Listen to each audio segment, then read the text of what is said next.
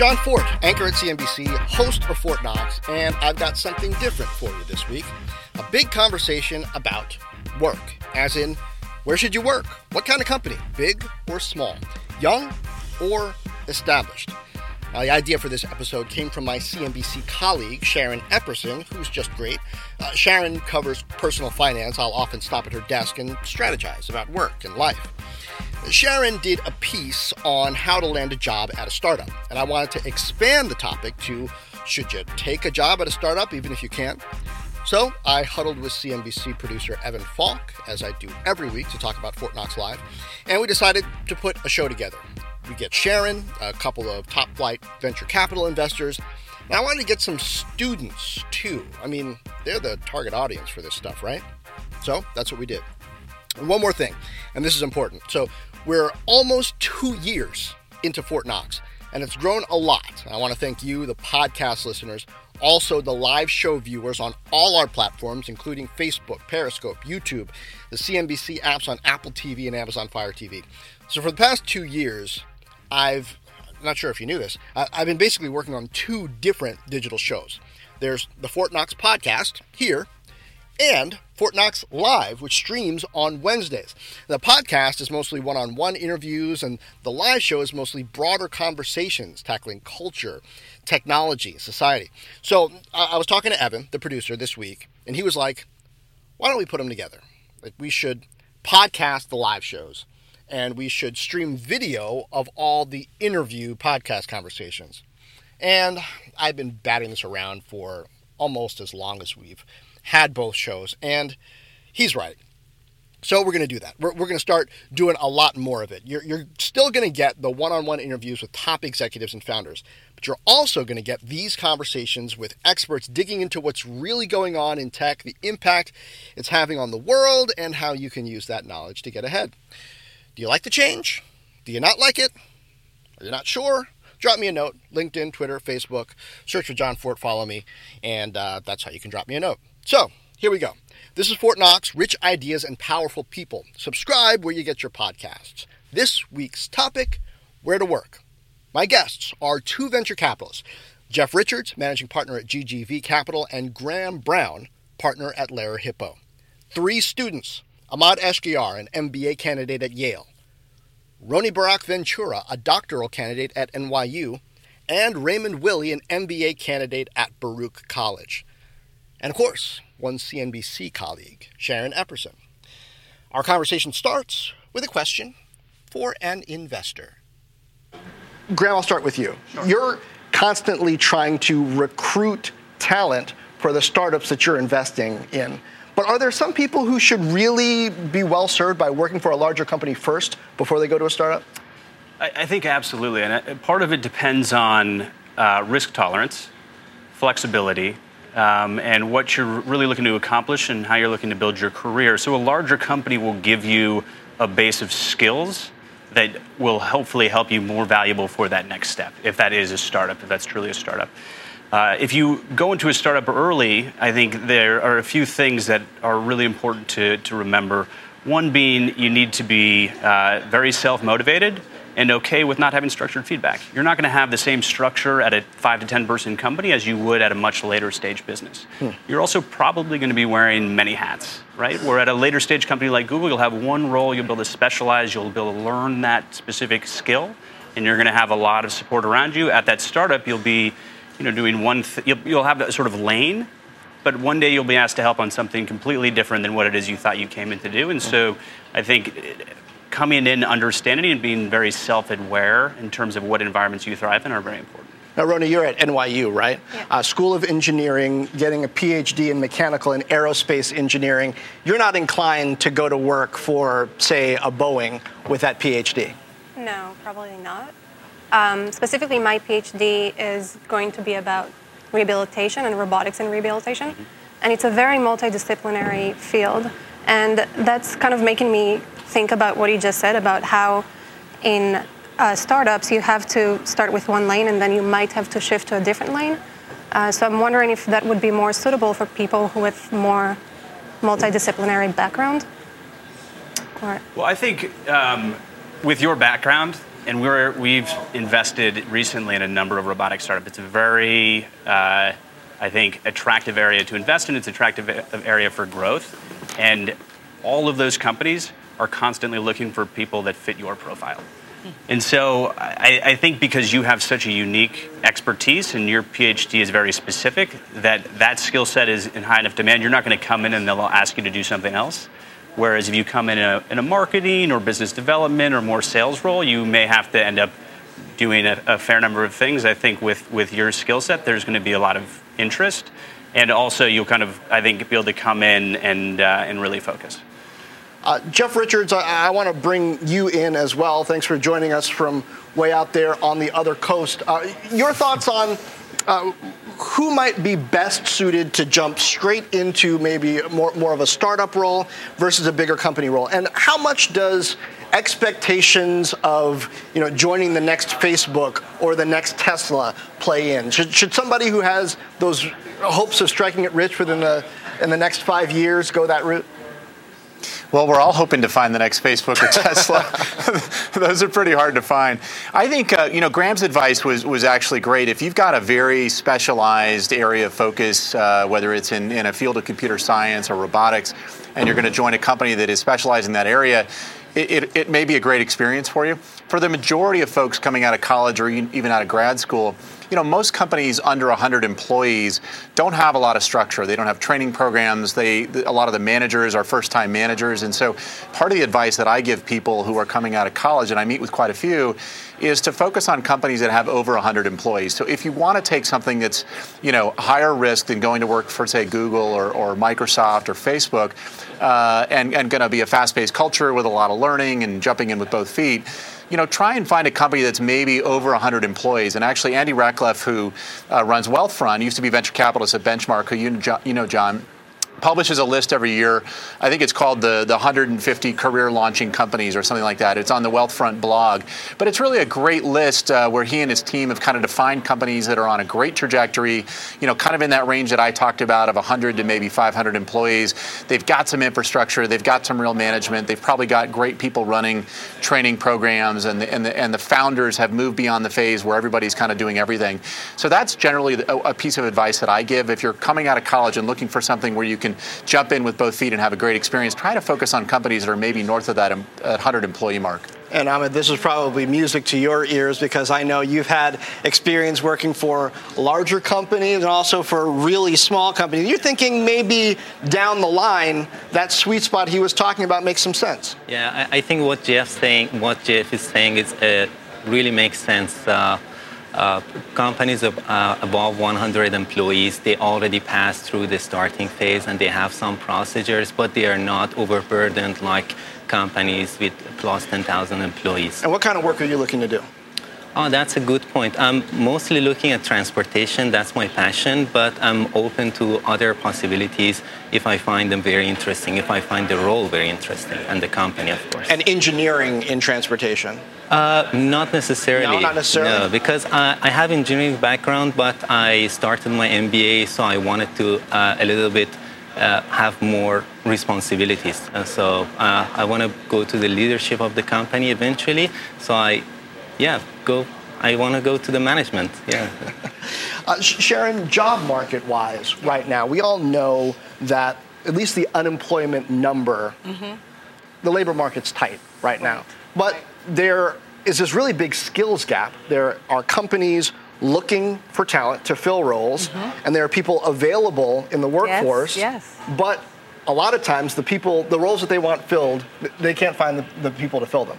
That probably doesn't apply that much to the folks we have on this panel. Right. These are the in-demand folks. Absolutely. Give us a sense of the landscape and the sort of factors that people entering the job market, well-educated, looking at their options, should be considering in 2018. Well, know that the growth that we're seeing in the job market is still in high tech and it's still in skilled jobs, but there may be skills that you've acquired in a larger company, not necessarily even a technology company, that can be transferable. And some of the things that Graham was talking about, and Jeff, as well as what they already possess. Multitasking, being willing to be flexible. No, I'm not just an engineer. I can do a lot of things in sales and marketing because I know that's what it's going to take to get to a leadership role. So the fact that you're showing flexibility, the fact that you're showing that you can multitask, the fact that you're willing to show up at any time, at any hour, and do what needs to be done, all of those things, I think, are ones that Graham would look for, right?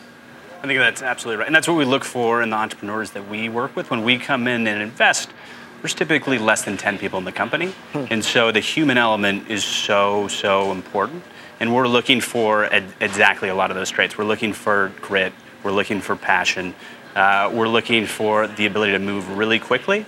When we invest, typically we think about investing in getting to that next level, which is usually a follow-on fundraise, in 12 to 18 months. And so we need to hire, hit certain milestones, and do that all really in 12 months so that we can be out in market raising that next round of financing. And to do that, you need a really unified team, and you need one that moves very quickly. So you have to show you're driven, but as you're doing that, you may not be driven in the industry that you're specifically looking for this job or have any startup experience.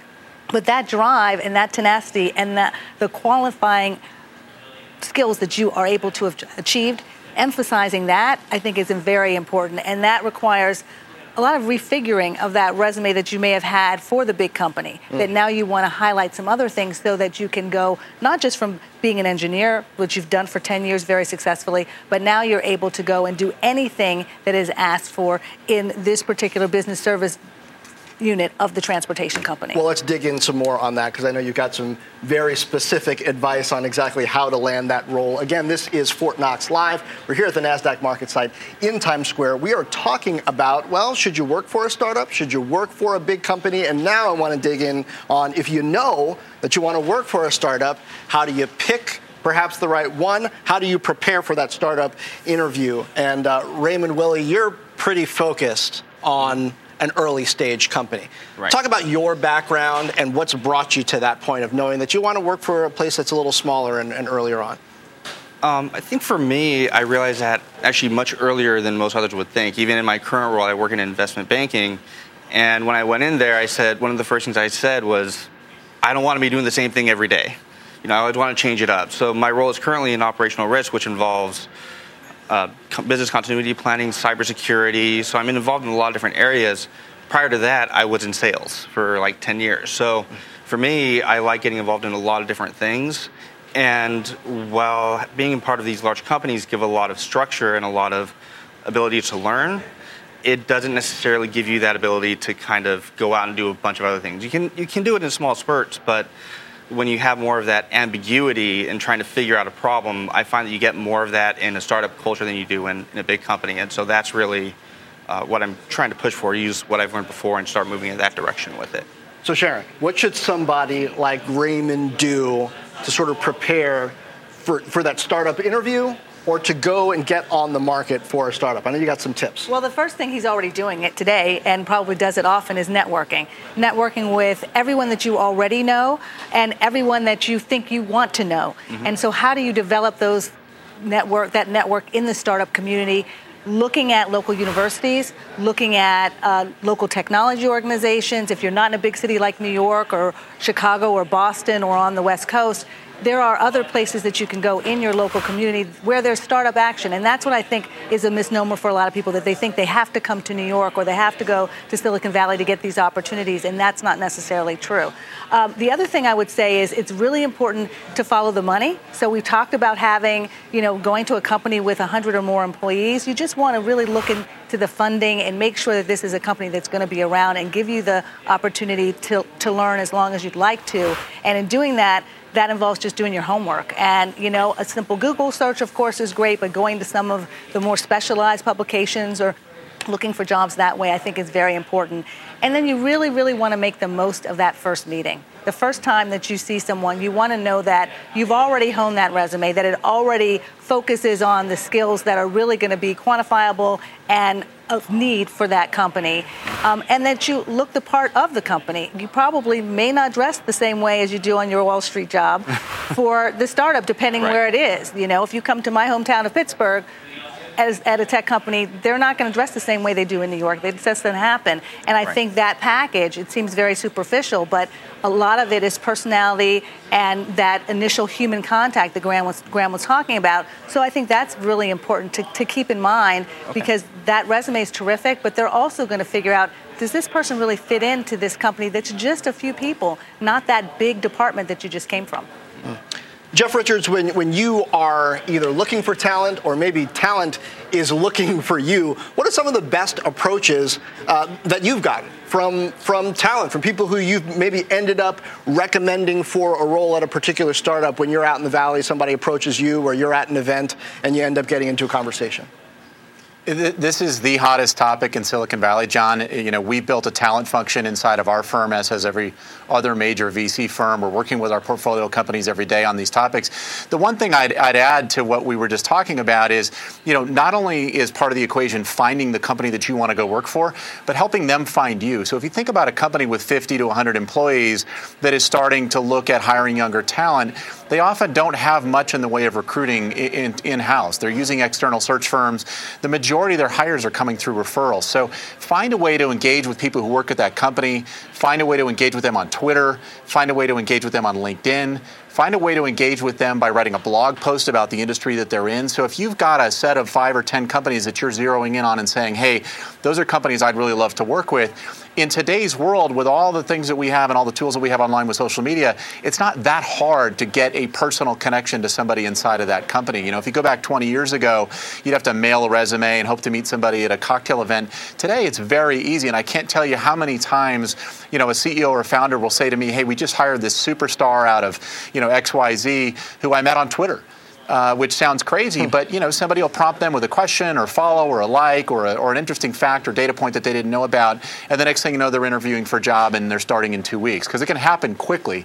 But they don't have the recruiting infrastructure that a big company does to go find you and figure out who you are and why you might be a good fit. So spend part of your time networking, but also spend part of your time targeting specific companies and finding ways to engage with folks inside of that company. Jeff, I think you're absolutely right, and I think doing that social media approach on every social media and then email really makes a difference, because you forgot to answer the email because you had so many, you didn't respond to this person. Then you see that they actually tweeted about the same thing, and that was actually a great link that they included to that blog post. And then you see them on LinkedIn and as well. So all of that, as you then delve in and do your own research on this person, really highlights that they're a go-getter, they're driven for this job, they're creative in how they're approaching me, and now maybe we can continue to have a conversation here.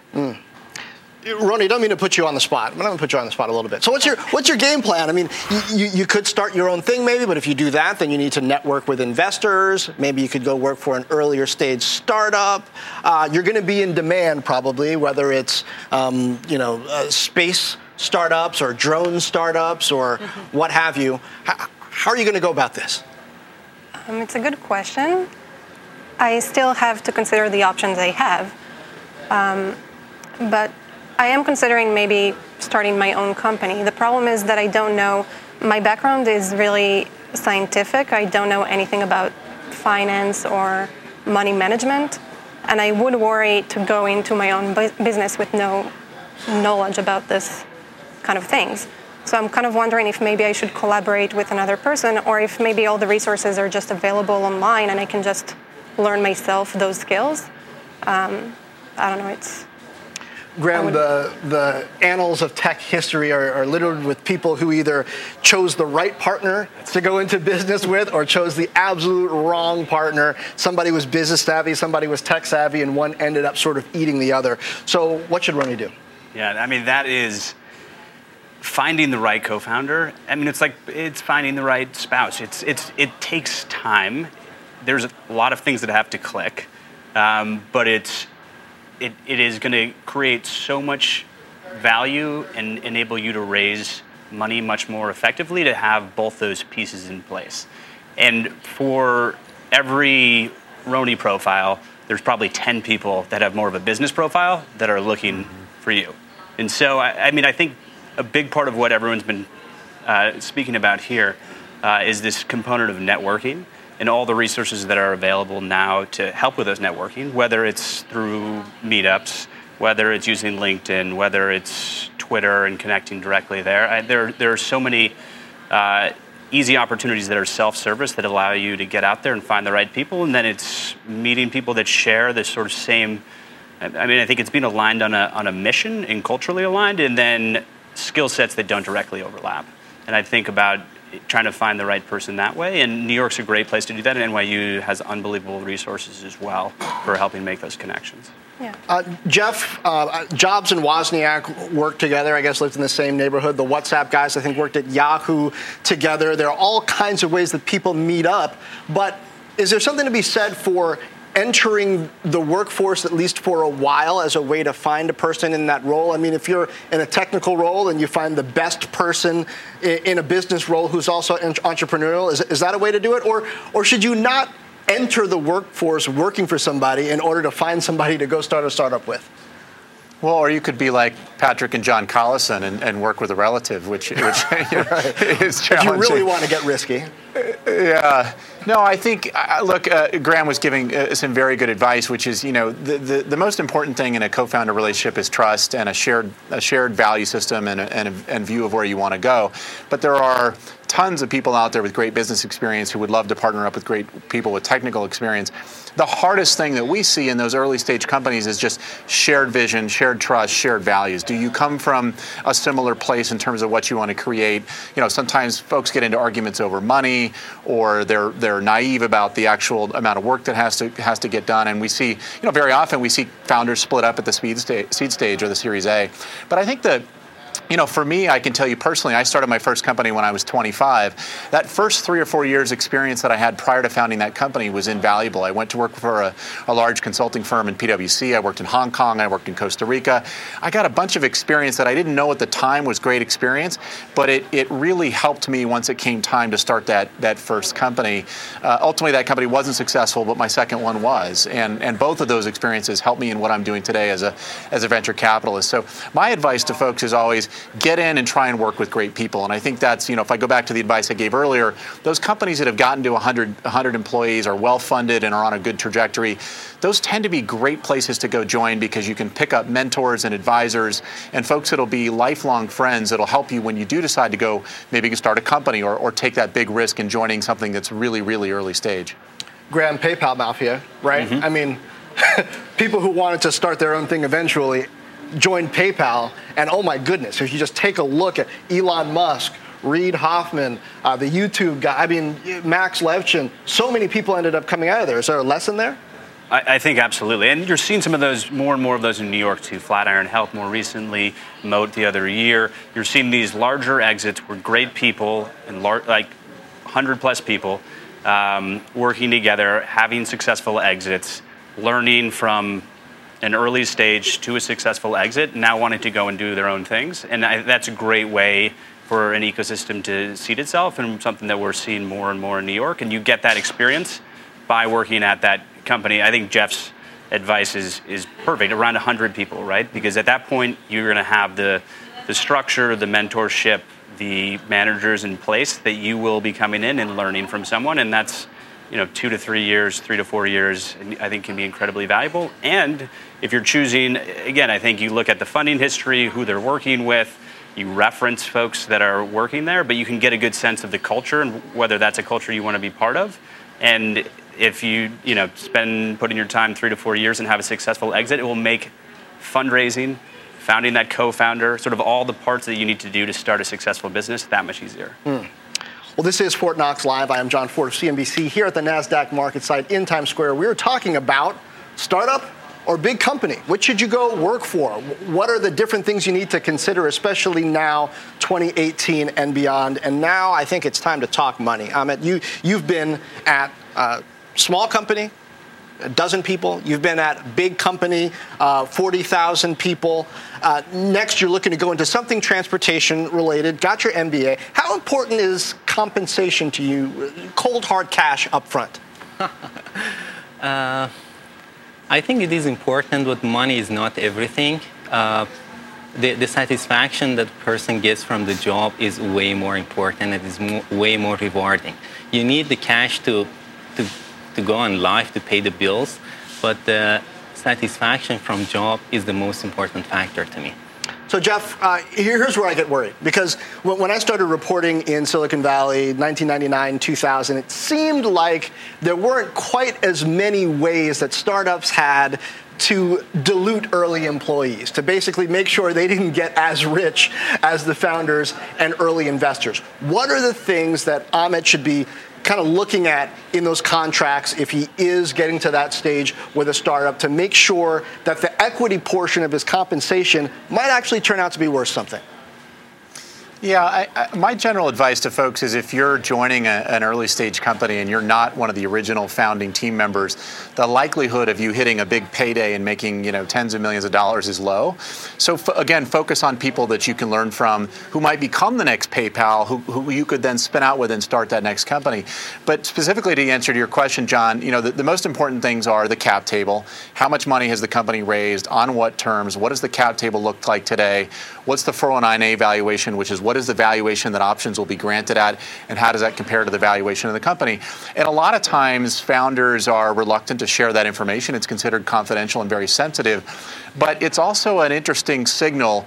If they are willing to share it, it means that they're probably running a fairly transparent company, and they're willing to be very open with their employees and sort of want them to enjoy the experience and share the wealth as they grow the business. But it's a touchy subject. I'd say 15 years ago, much less likely for founding teams to share that information with new hires. Today, I think it's more common, and most senior execs that are coming into a startup today know to ask those questions. They're asking cap table, valuation, amount of capital that's come in, who's around the table. They're asking questions so they can be smart about making that decision. But on the whole, again, the same reason I give the advice that Andy Ratcliffe gives, search for a company where you're going to learn a lot and work with great people, because the likelihood of you making life-changing money, hitting a Facebook or a Tesla, joining early on is low. If it was high, my business would be a heck of a lot easier.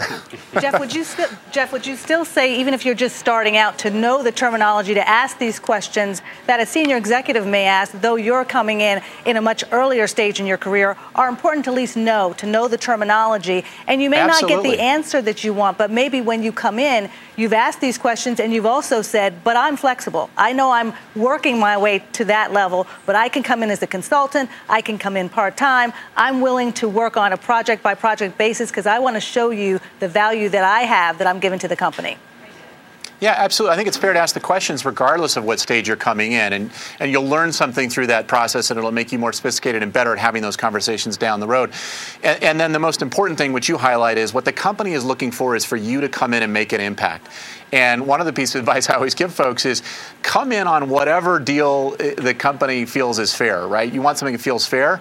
But if you do a great job, that company is going to pay you. They're going to reward you with equity. I can't tell you, every quarter we sit down with our portfolio companies and talk about new option grants for superstar employees. Make that bet on yourself, right? Don't worry too much about the entry deal that you're coming in on. Make that bet on yourself. And if you join the right company and you go in and do a phenomenal job, it'll work out. So Raymond, how much do you care, cash versus equity, looking at startups? Is that part of the calculation when you're looking at a place? For me, it absolutely is. What I tend to look at is more from a cash standpoint. Can I take care of myself? Can I afford? I don't want to be going into work wondering, okay, got all this equity, but I can't afford to pay my rent.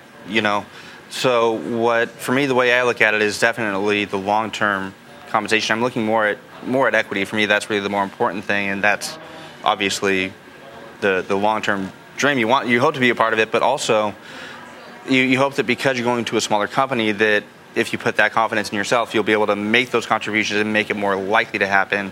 And so for me, there's the more direct relationship between reward and investment is much more direct, and that's something that appeals to me quite a bit. Graham, Jeff says don't expect to get rich unless you're the founder off of your equity. But I guess rich is relative when you're just coming out of school. That's right. Six-figure rich is still pretty rich for a lot of people. How would you advise people in the early stages of their careers to think about this? Because the startup is going to make the case, hey, you don't need a lot of cash. We're giving you equity. But who knows what that equity ends up being worth? That's absolutely right. I mean, that's why I think, especially at that early stage, this is a long-term investment in your career. And so working at the right company where you're going to grow and develop, and chances are that's not the last place you'll work. You'll use that as a launching pad for what's next. And so particularly at that 100 level plus, you're most likely going to be coming in, if you're out of school, at a mid or entry level, and your equity will be meaningful, and you should ask about it. I think also important thing about that, even if it'll be a great indicator about the culture and what they're willing to share, but they will respect that you have looked into the industry and understand enough about it. And so that's just a good tone to set early on. And I think the advice of, get in, if you perform really well, you will be compensated is excellent advice. And when we think about our startups and our founders, it's, we love to see an obsession over product and customer and less about competition. And I think coming into your first job, you obsess over doing a great job and moving up in the ranks versus optimizing that first package for salary and equity. Roni, what do you think? Coming out of the gate, has this shifted or influenced your thinking at all about whether you want to try to start something immediately or do something different? I'm not sure. I still have to explore a lot about the field, definitely, especially the industry itself. I'm not entirely sure what's around. I'm still in school, so I did not really look into it. So it's important, I guess, to do the research and to network, like you all said. Yeah, once you're going for your PhD, you're going to finish. So you're not going to pull a Zuckerberg on your PhD, probably. No. Sharon, you had a lot of tips. I'm going to go to you and Graham and Jeff for just one closing tip, maybe one you want to highlight or give a little bit more detail on that you think you like to leave the viewers with. I just think it's important to network, period, for any job, but particularly for going into a startup. You want to network with everyone that you can. You want to be on every social network platform that you can. You want to go to meetups. You want to go to industry events. And you also want to see who is on the board of directors, who is investing in these startups, so that you meet those people too. Because, again, a good word from Jeff, a good word from Graham is going to go really far in the companies that they're supporting. So you want to make sure that you've done that part of your homework too. Right, so that the next one, when you are a founder, exactly, you do get that big payday. Jeff, your takeaway tip? I think my biggest advice to folks who are coming out of school is think long term, right? That first company you go to, if it becomes the next PayPal, or I'll give you another example, Square. If you joined Square 5 or 6 years ago, today that's a $20 billion company. There are folks who are spinning out of Square to start new and innovative companies. We've got a company in the Bay Area called Opendoor that's started by several folks out of Square. And so, don't worry too much about that first company you jump to. Think about the people you're working with, the industry you're in, and the kind of work that you're doing, and your ability to make an impact. Because 5-10 years down the road, those may be the folks that you work for or start a company with, and that's where you're going to really start to feel the rewards of being successful and all the hard work that you've put in the first 5 or 10 years of your career. Graham, close it out for us. Great advice. I think those are the two most important things you can focus on. So I'll give a little more tactical advice. When looking at company opportunities, I would a helpful thing is to sort of follow the money. What was recently invested in and at what stage? So whatever stage you're looking for, whether it's a seed, a Series A, or a more developed company, 100 plus employees might be at the Series C or Series D.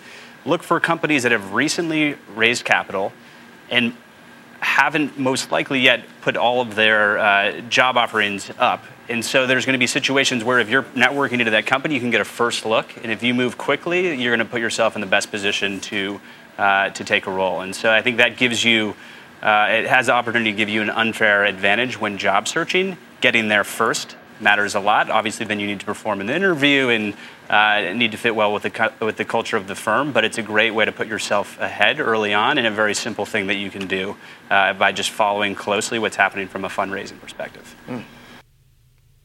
That gave me a lot to think about. I mean, joining a startup doesn't always mean that you're going to strike it rich, even if you join pretty early and even if the startup does well. So you got to factor that in. Coming up next week, Dinesh Paliwal is the CEO of Harman International, which makes audio systems for home, car, and more. That company is now part of Samsung. He was part of the team that sold it just a couple years ago. And Samsung is amping up its focus on music with the new Galaxy Home speaker it announced this week to compete with Apple's HomePod and Amazon's Alexa and Google's Google Home. Samsung just announced that with the Samsung Galaxy Note 9 that it also announced. But anyway, along with all that, they announced this partnership with Spotify across all Samsung devices. So we're going to talk to Dinesh. We're going to find out what's next for high-end music systems. And we're also going to get an update on the subscription movie business. That part's not with Dinesh. But some of you are going to remember a month ago, I had MoviePass's CEO and AMC's CEO on Fort Knox Live. Same show, talking about the changing business model for movie theaters, subscriptions. And just like that, just that fast, MoviePass has changed its deal again. So, is it going to keep changing? Is it not going to keep changing? How did MoviePass change its deal? Is AMC's CEO saying, "I told you so"? We're going to talk about that next week. Meanwhile, subscribe to the podcast on all channels.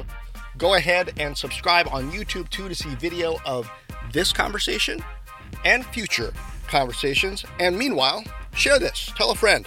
Drop me a note on LinkedIn, Facebook, Twitter, YouTube, fortknox.com. And, of course, as always, thank you for lending an ear.